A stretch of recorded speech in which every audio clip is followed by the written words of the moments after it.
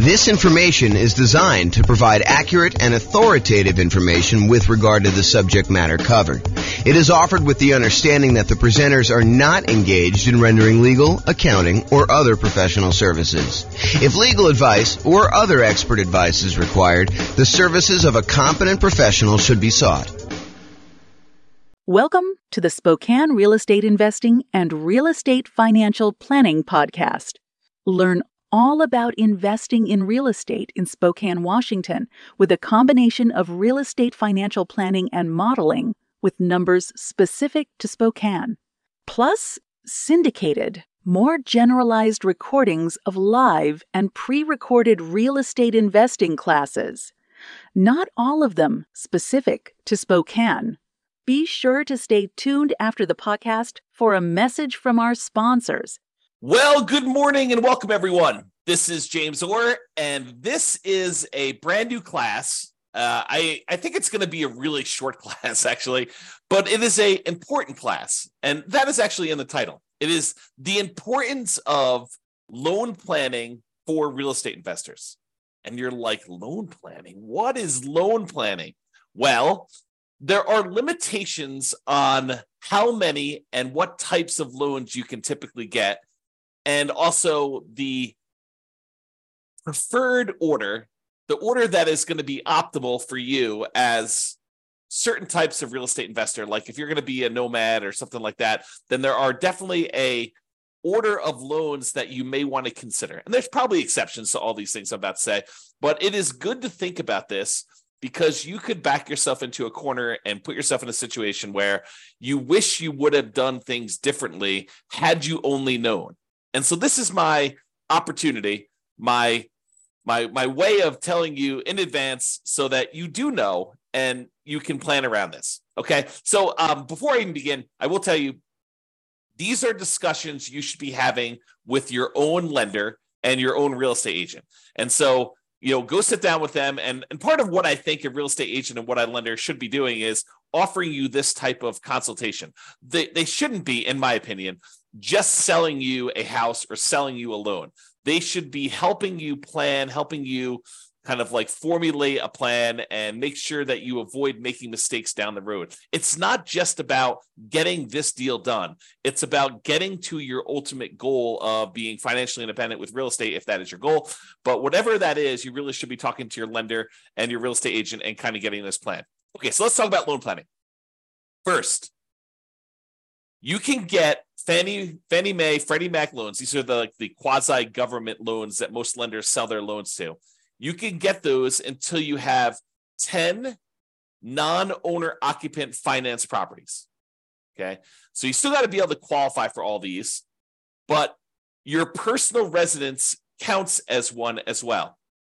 So if you have a property that you're living in, you can have 9 additional non-owner occupant finance properties, and then they're going to cut you off from getting additional non-owner occupant investor finance properties from Fannie Mae, Freddie Mac. So that's sort of the rule, is that 10 finance properties. Now, we said that your personal residence counts as one.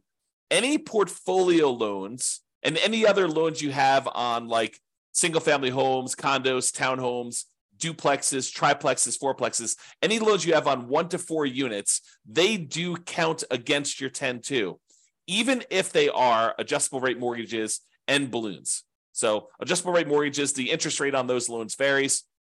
Sometimes they'll be fixed for 5 years and then they vary each year after that. Sometimes they'll be fixed for 3 years and they vary after that. Sometimes they'll be fixed for 7 years, whatever they are. So all of those would count towards your 10. And any balloons. Balloon is like you have a loan and maybe the payments are based on it lasting for 30 years, but there is a balloon at 10 years, which means that you need to either refinance or sell the property or pay off the loan at the 10-year point in order to be able to continue with that property. Otherwise, the loan is going to be called due and they're going to foreclose if you don't actually pay it. So really those loans, the portfolio loans, any 1 to 4 unit loans, they do count against your 10. So like what if you're buying properties as an owner occupant, like a nomad, moving into the property, living there for at least a year, and then converting those to a rental property and then repeating those properties? And maybe you've done that 5 times so that you have 5 properties and you're about to move into your 6th.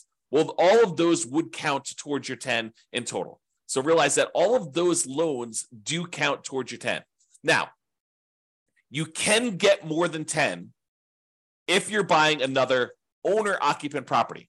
So let's say you decided you're going to go buy, 10 investment properties. You have a inheritance from mom and dad or your rich uncle, and they actually allow you to go and they give you enough money so that you're allowed to go and buy 10 properties. You've got enough down payments for 10. Are you then, and you get 10 Fannie Mae, Freddie Mac sort of loans where you're putting 20% down, 25% down in order to buy those. Can you go buy an 11th property with some type of Fannie, Freddie, 30-year fixed rate financing type of loan? And the answer is yes, you can, but only if that 11th property is an owner-occupant property. You can buy more than 10, but it has to be an owner-occupant property. So you need to be able to think this through about like how many loans you're going to get and what type of loans you want to get. So if you go and you do, and by the way, it's not just number 11. You can do number 15 as an owner-occupant. There's no limit to the number of owner-occupant loans you can get.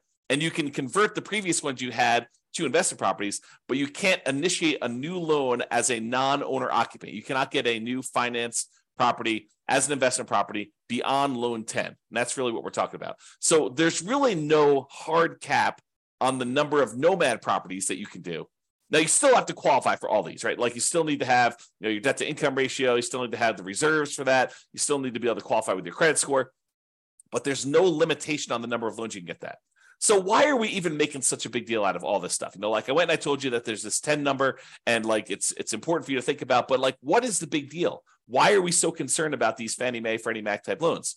Well, one of the reasons we're so concerned about them is they are the 30-year fixed rate loans that you could typically get. If you remember when we talked about all the different loan types we can get, conventional loans and VA loans and USDA loans and, the portfolio loans and commercial loans, if you remember, really the concern about a lot of these other bonus loan products that we have, the portfolio loans and commercial loans and all that other stuff, is that they're not usually 30-year fixed rate financing. And so if you are concerned, as I think you should be, at least a little bit concerned about some type of interest rate risk, having these rental properties that all have variable rate loans on them or adjustable rate mortgages on them, are you concerned about rates going up? It's possible rates can go up. Look at what happened in the last year. And if you think, 7%, well, that's really, really high. We're never going to go above that. Well, I think I did some math. This is probably a year ago now at this point. I made a whole new tool for you to be able to put in what the current interest rate is. And then I tell you what percentage of the time interest rates have historically been above that. And right now, I think at like 7%, interest rates have been above that like 50% of the time or more. So realize that we can go a lot higher than where we are today. And if you're getting these adjustable rate mortgages, then you have some type of at least potential interest rate risk. So these 30-year fixed rate loans that you're able to get, the 10 loan spots that you're able to get with these are really, really valuable and really, really important. So you got to be careful about that. And that's why we're talking about thinking this through and doing some loan planning with the help of your real estate agent or your lender to begin with. So after you get to these 10 finance properties, which I'm using 10 to kind of show you that it's like if you're trying to buy another investment property. But as I mentioned, if you're buying another owner-occupant property, you can go above that. But let's just say, after you get to your 10 finance properties, if you want to buy additional investment properties, you're typically using some type of portfolio loan. Portfolio loan, just to recap that class, but go watch the class if you want more information, is a loan that the lender is keeping on their books. They're not selling it to another quasi-government organization.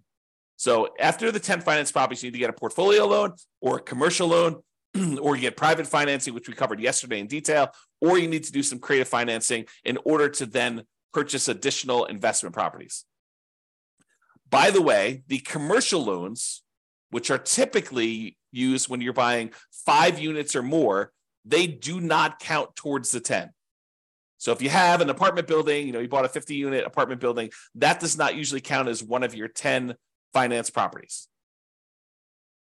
So there's kind of a way to kind of think about that too. So, some people might use the strategy of, I'm going to go buy whatever it is, 10 investment properties over time. I'm going to wait for the equity to kind of build up in them. Some properties going up in value, so they appreciate a little bit. You're paying down the loan, so you're paying down the debt, and your equity is increasing. And then eventually, you might use a 1031 exchange where you sell those properties, move the equity from your properties, and you go buy a 25 unit apartment building or 50 unit apartment building or 100 unit apartment building, whatever you're going to do. And then you could start back over with your Fannie Freddie loans if you wanted to do it that way.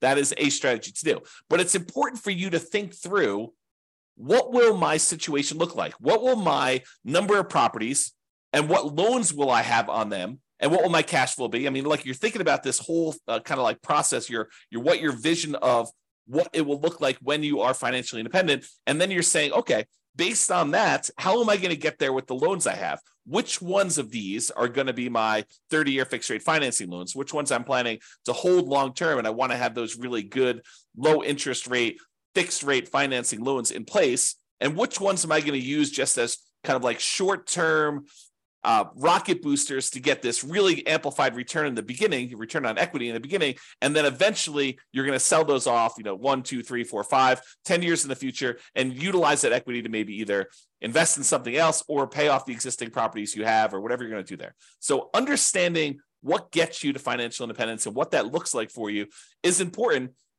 And then sitting down and figuring out which loans are going to go with which properties is what we're talking about. Loan planning. How you're going to get those loans and which ones are going to be there and what will look like at the end. And if you have to do some really complicated stuff in the middle, what it will look like in each one of those complicated stages. Okay. So use your first 10 loan spots wisely. These are the 30-year fixed rate loans with low interest rates and typically high mortgage balances, especially if you're doing some type of like nothing down nomad/house hacking strategy, or low down nomad versus house hacking type strategy, where you're basically buying properties with 3% down, 3.5% down, 5% down, or nothing down if you're doing USDA or VA for the first couple ones. So make sure you think through these ones, because they're typically the really high mortgage balance ones, and they typically have relatively low interest rates compared to the other loan products you can get, and they're fixed rate financing. So have a good loan plan and think that through. Now, one of the considerations when you're thinking about this is,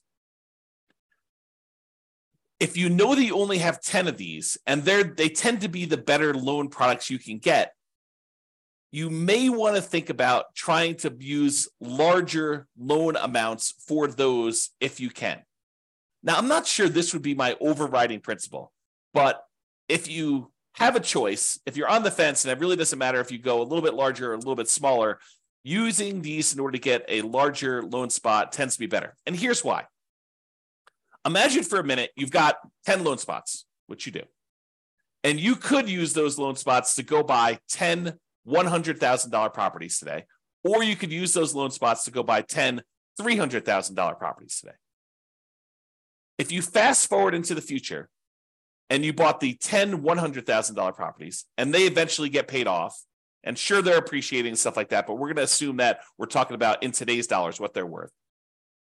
Once they're paid off, you have 10 $100,000 free and clear properties, which is about $1 million worth of property. However, you got 10 $300,000 loan spots. Now you have 10 free and clear, paid off $300,000 properties, or about $3 million in net worth. Which would you rather have?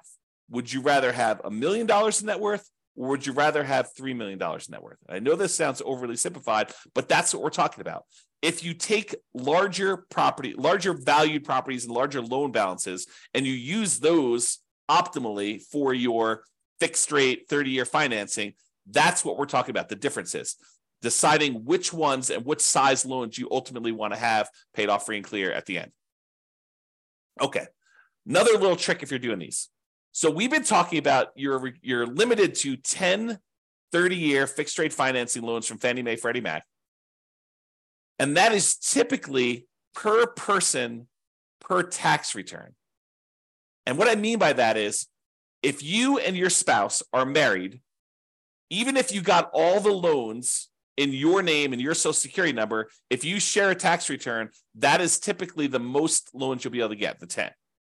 However, if you and your spouse are married and you each file tax returns independently, separate tax returns, and you alternate getting the loans, one gets one, the next one you buy, you get the other one, the next one you buy, you get it, the next one to buy, they get it. So basically they go back and forth over and over again until you have 10 loans in your name, on your social security number, on your tax return, and they have 10 loans in their name on their tax return. Then you can get up to 20 in a married couple.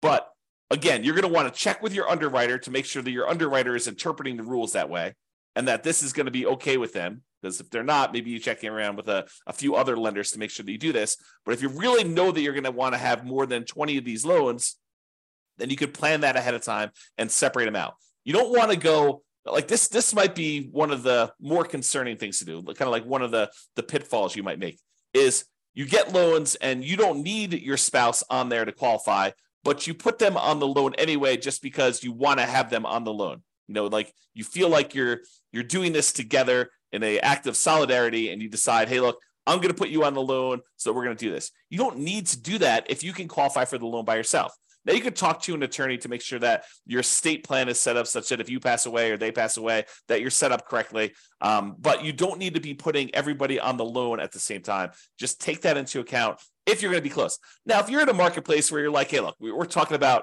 I like my marketplace right here. We have $500,000 properties. That's about the price of properties that you're buying for single family homes. And if you know you need, 6 of those in order to be financially independent, and you're not planning on buying twice as many as you need, then letting them grow for a while and then using the proceeds to sell off half of them to pay off the other half. If you know that you're only going to need 6, then we really don't need to do that complicated loan planning. 6 $500,000 properties will get you $3 million. For a lot of folks, $3 million of paid off free and clear properties at the end is going to be enough. Not for everybody, but I think for a lot of folks that number would get you there. Okay, if you're getting whatever it is, $2,500 a month in rent on a property, about a third of that's going to be in operating expenses. So, you're probably doing about $1,600 a month. 1,600 times 6, that's what? That's like just over $10,000 a month, adjusted for inflation. That's your net after all expenses on a free and clear property. So I think for a lot of folks, getting to $10,000 a month would be fine if they were doing that. And that would be 6 properties. So you don't need to get too complicated if that's your situation. However, if you know you want to do more than that, if you're going to say, look, I want to ultimately have 15 properties or 20 properties or 100 doors or whatever your number is, then you should be planning for this. Okay? All right. So that's what I got on loan planning. We got one more slide on the order of loans if you're doing the nomad strategy. So this is the preferred order if you're doing the nomad strategy. And let's see, Jim says, really like your calculator. Thanks a lot. Yeah, you're welcome, Jim. I'm not sure if you're talking about the world's greatest real estate deal analysis spreadsheet or if you're talking about the real estate financial planner software, but I appreciate the compliment. Yeah, you said yes, but I'm not sure which one of those. The first one. Oh, this is the spreadsheet. Awesome. Great. Glad you like that. That's cool. Okay, so nomad loan planning. So this is the preferred order if you have the ability to do this preferred order. And sometimes you don't. Like, for example, I'm going to recommend if you have the ability to get a VA loan, that's the one I recommend you get first. What if you don't have VA eligibility? What if you're not a veteran and you didn't serve in the military? You could consider joining the military and serving and getting that benefit. Or you could just say, hey, look, I don't have VA benefit. I'm going to move on to the next one. That's what I think you should do. So here's my preferred order for doing the nomad real estate strategy with loans. Okay. So if you can, buy a multifamily property, a duplex, triplex, or fourplex with a VA loan. That's a nothing down loan program that you can buy single family homes with, condos, townhomes. Plus, in addition, you could buy a duplex, triplex, or fourplex as long as you move into one of the units. So if you're doing the nomad strategy where you're moving into a property, you're living there for a year or more, and then you're converting that property to a rental, my first loan, the first property you should buy in an ideal world, and I will tell you, it rarely works out that you're able to do this in an ideal world, but I'll talk about that here in a second. So in the ideal world, you do the VA loan first and you buy a fourplex. What if you can't find a fourplex in a reasonable amount of time where the numbers work or that you have, enough of reserves or enough of your VA benefit in order to be able to get that? Well, then think about a triplex. Well, you can't find a triplex. Think about a duplex. Can't do that. Okay, but think about a single family home. Okay, so kind of like move down the line based on what you can find in a reasonable amount of time with the stuff you've got. Then, once you've got your VA property, you live there for a year or however long it takes you to save up 3.5% down in order to get the next property. And then the next one you should move from your multifamily VA property to a multifamily FHA loan. FHA is a 3.5% down loan program. You can buy single family homes, condos, townhomes, and additionally, you could buy duplexes, triplexes, and fourplexes as long as you move into one of the units. So you could do this 3.5% down FHA loan on those properties. Now, why do we do multifamily to multifamily? Because most underwriters are going to give you pushback if you try to move from a condo or a townhome or a single family home into a duplex, triplex, or fourplex. They're going to scratch their head and they may deny you the loan saying, it doesn't make sense. I don't believe that you're going to move into a property. Why would anyone in their right mind move from a really nice single family home into a fourplex? So they may tell you, we don't believe you. We're not going to approve you for that loan. So you may find an underwriter who's willing to make that exception. And as far as I know, there's no hard rule about that. But most underwriters are going to give you pushback if you try to move from a single family home, condo, or townhome into some type of multifamily property. So what we do is we start with the multifamily property and we continue to move from one multifamily property to another because that's not a stretch. Moving from a fourplex into another fourplex, not a big deal. Moving from a duplex into a threeplex or a fourplex, probably not a big deal for most underwriters. So just be aware that we try to do these multifamily properties first, and then we move on to the single family homes. So to recap so far, some type of VA loan, nothing down loan program, ideally a multifamily property with that. Fourplex, threeplex, twoplex. You can't do 5 or above. You can't do those types of loans with VA or FHA. Those are considered commercial loans, and you don't move into those. But for the fourplex, triplex, or duplex, you can do those. If you have to do a single family home, condo, or townhome, then do what you have to do. But if you can, we probably prefer a duplex, triplex, or fourplex. This is part of that loan planning, getting the big loans up front for these long-term fixed rate financing, right? So multifamily VA first, duplex, triplex, fourplex, then do a multifamily FHA next, duplex, triplex, fourplex ideally. If you have to do single family home, condo, or townhome, do that. Then after we get through those, then we move on to conventional financing, or in some really rare exceptions, if you've lived in the FHA loan long enough or the property values have gone up fast enough, sometimes you can refinance the FHA loan into a conventional loan, then do another FHA loan as well. So sometimes you can only usually have one FHA loan at a time. So sometimes when you have enough equity, you get 20% of equity, maybe you bought it at a big discount or some combination, you bought it at a discount, property values have gone up, you've paid down on the loan, and now you're looking at 20% of equity in that property or 25% of equity in that property. You might be able to refinance out into a conventional loan. Then you freed up your FHA loan spot again, and you could repeat the process and buy another property with FHA. It's unusual to be able to do that. And similarly, I didn't mention this, but I probably should have. Similarly, the VA loan is not limited to one loan. It's limited to a certain dollar amount. So you have a certain dollar amount of benefit. And so if you're under that benefit that you could use, sometimes you could use that benefit again and buy a second property with the VA loan as long as your benefit there. Go talk to your lender to find out what the benefit amount is and how that works in your local marketplace. They'll explain it to you. Okay.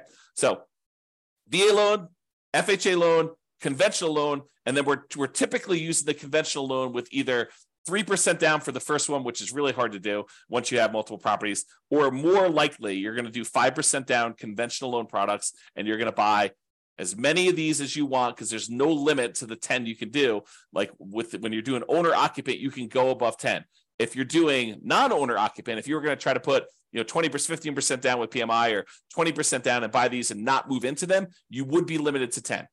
And the FHA and the VA loans that you already have would count toward those 10. Okay. So that's why we do it in that order. Now, owner occupant financing, what we've been talking about, moving into properties, you must move in. Now, there are some people that are going to listen to this. And they're going to be like, James, I'm going to improve on your nomad strategy. I'm going to kind of tweak it a little bit. And what I'm going to do is I'm going to tell them I'm moving in. But then after I close, there's going to be something that happens to me where I'm not going to be able to move in. I changed my mind, or, I decided to get married and I'm moving in with my girlfriend and we're going to share a property then. So I technically am not going to have to move into the property. And that's how I'm going to speed it up.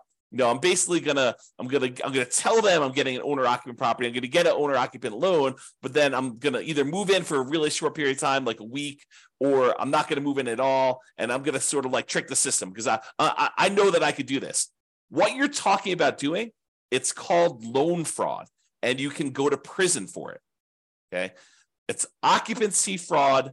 It's a type of loan fraud, and yes, lenders do check. When I teach this class, and I talk about this live with other people, we have a lot of people in the room that are doing the nomad strategy where they're moving into properties. So I do a poll of the room. I'm like, okay, let's see. So of the people here that have done this nomad strategy where they've got an owner-occupant loan, they moved into the property, and they're living there for the first year, how many have had a lender come and check to make sure that you're living in the property? And like half the room's hands go up. Yep, they do check. So if you think you're going to sort of pull a fast one on the lender, first of all, why would you do that? You've got a partner in a lender who's going to loan you, 95%, or 96.5% if you're doing an FHA loan, or 100% if you're doing a VA loan. You've got a partner who's willing to loan you literally millions of dollars to do this strategy to help you become like financially independent and rich. And what you want to do, your first instinct is, let's screw them over. What are you thinking? You've got a partner who's willing to give you these 95% of the money in order to do these deals, or in some cases 100% of the money to these deals, and your instinct is, let's screw my partner over? That's horrible. So don't do that. Follow the rules, do it right, and just be successful doing it. Okay? So, off my soapbox. That is what we typically recommend for loan planning. I'm going to do the conclusion here. I've got a few people on live. Doing a conclusion here. If you've got questions about this particular topic, loan planning, or the order you do loans for the nomad strategy, go ahead and queue those up in the chat, and I'm happy to answer those. But in conclusion, planning your loans can help you avoid unexpected limiting surprises later. You don't want to get to the point where you're doing your process and that you want to do 14 of these things, and then you didn't realize that you're only going to be able to do 10 conventional fixed rate financing loans.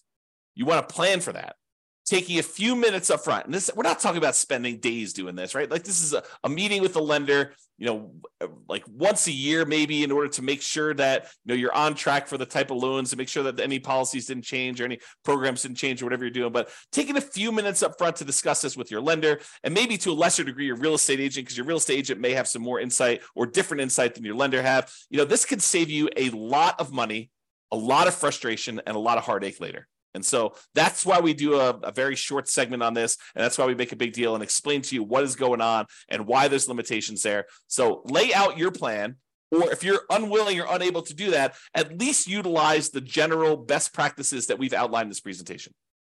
That's all I got. It doesn't seem like anyone's got any questions. I do appreciate you guys coming on live. This has been James Orr. Have a great day, everybody. Bye-bye for now. With home prices up, mortgage interest rates up, and rents up, but not quite enough to counteract the higher prices and interest rates, cash flow on rental properties in Spokane is harder than ever. Book a call with the Real Estate Financial Planner to apply our proprietary 88 strategies to improve cash flow on your rentals. See the show notes for a link to schedule your call and improve your cash flow today. If you're a real estate agent, lender, or professional in Spokane that wants to help our real estate investor listeners, consider reaching out to learn about collaboration opportunities with this podcast. We'd love to add more value to our listeners by having you assist our investors buy, sell, and finance their real estate investments. See the show notes to schedule a call to discuss collaboration opportunities.